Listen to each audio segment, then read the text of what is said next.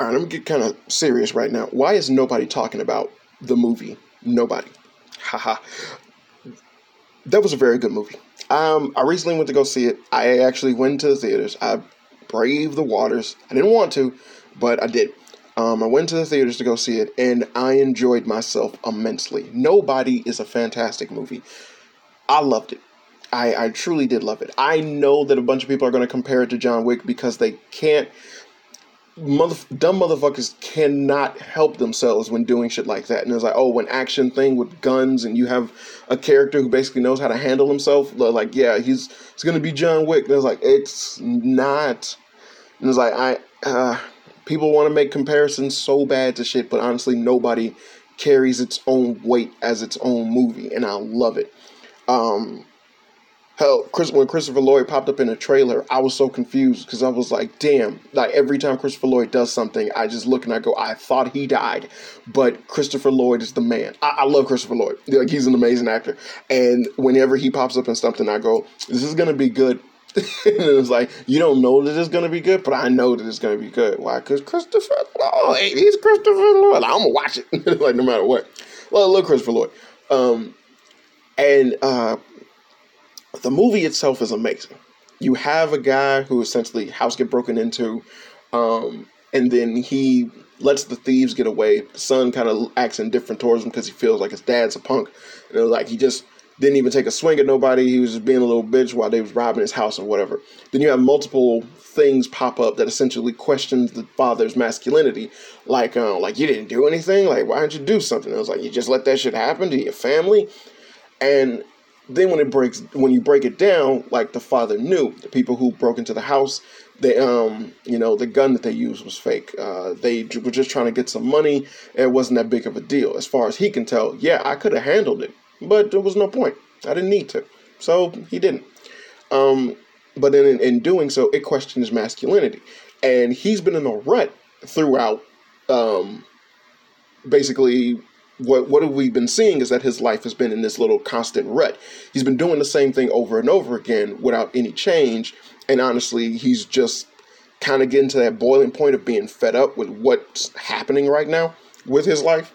So he's just in that, it's not a midlife crisis, but it's that essentially it's something that can happen to any man at any point in time. And it's like you're dealing with a wife who puts up, a bunch of pillows to bury you off in the bedroom simply because, you don't know the reason or why, but we just know that it happened. And I love that the movie did that. And so it was like he's dealing with that day in and day out. It's the same routine over and over and over again. But then it's just that this happens. He knew he could do something, but his brain was just like, yeah, it's no point. But in doing so, all it did was question his masculinity. And then when it got to just the smallest thing that pushed him over the edge, it did, which resulted in him just essentially wanting to go back and get that sense of control back.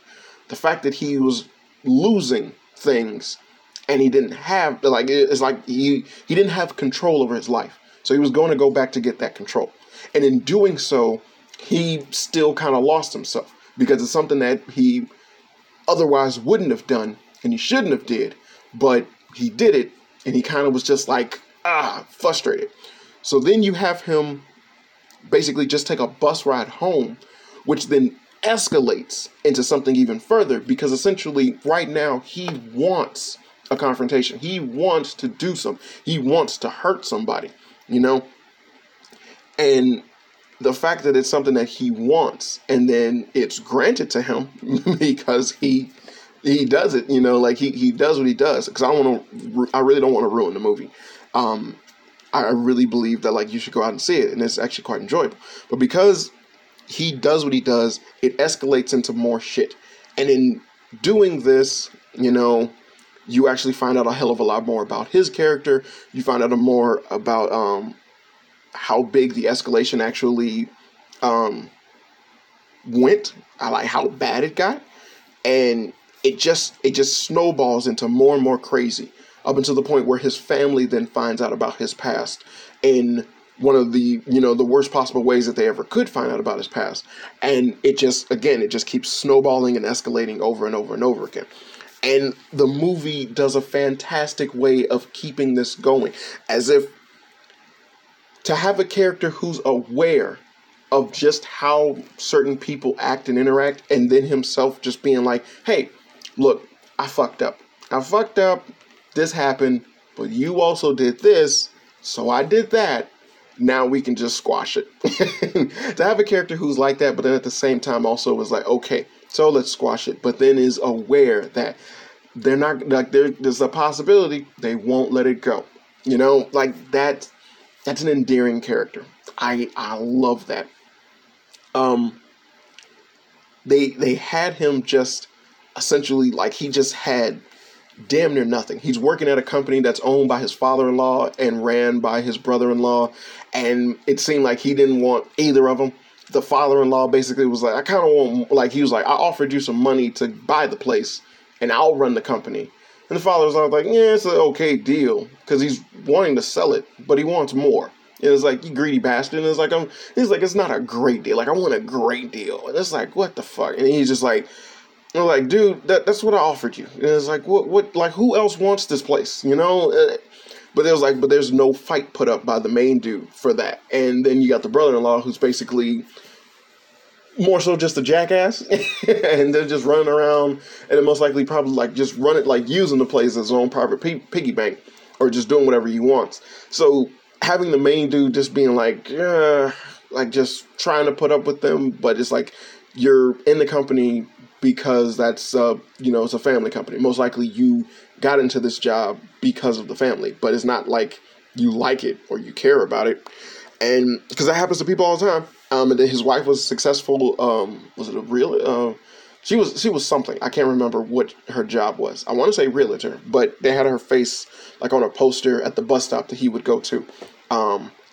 And like, she had a car, but he rode the bus to get to work. It just, things that would chip away at him being a man, not even being a father, but being a man, or felt like he had some control over his life. And once the straw that broke the camel's back broke it, it just opened up the floodgates to just a whole bunch of bullshit escalating, simply because of the fact that, hey, he didn't keep his shit together. And that's all you can really equate it to. But it's so good because it does that. And the fact that the movie itself is where he kind of gets, he puts his life in perspective and gains some control over his life. But because the situations keep escalating on the outside, going internally to, bringing it back to him, then yeah, it gets worse before it gets better. And it's like, he's feeling better about himself. Him and his wife are starting to make a little headway and getting back together and whatnot. Oh, and then his wife is just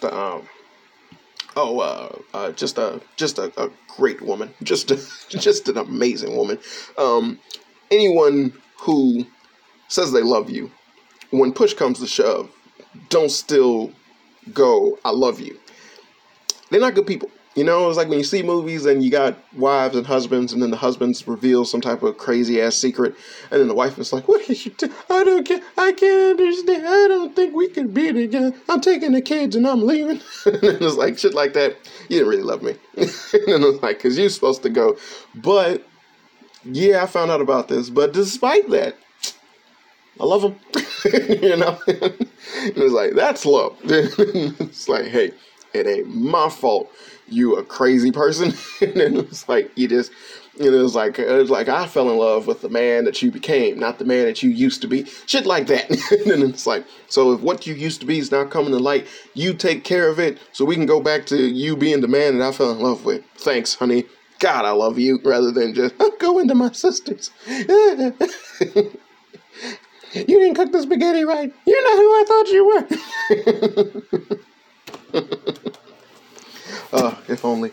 But it was actually really good. I urge people immensely to go look at this movie. The fact that Kong and Godzilla vs. Kong was getting far more hype and praise as being a movie that's worth seeing and making box office numbers and whatnot, that's whatever. Nobody is really good. That's just a really good movie.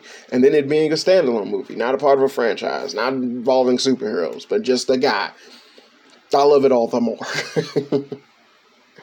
Oh, man. And if you don't go watch it because it's basically just a really good action movie, as well as just an entertaining movie at that, watch it because it got Christopher Lloyd in it. I mean, who doesn't like Christopher Lloyd?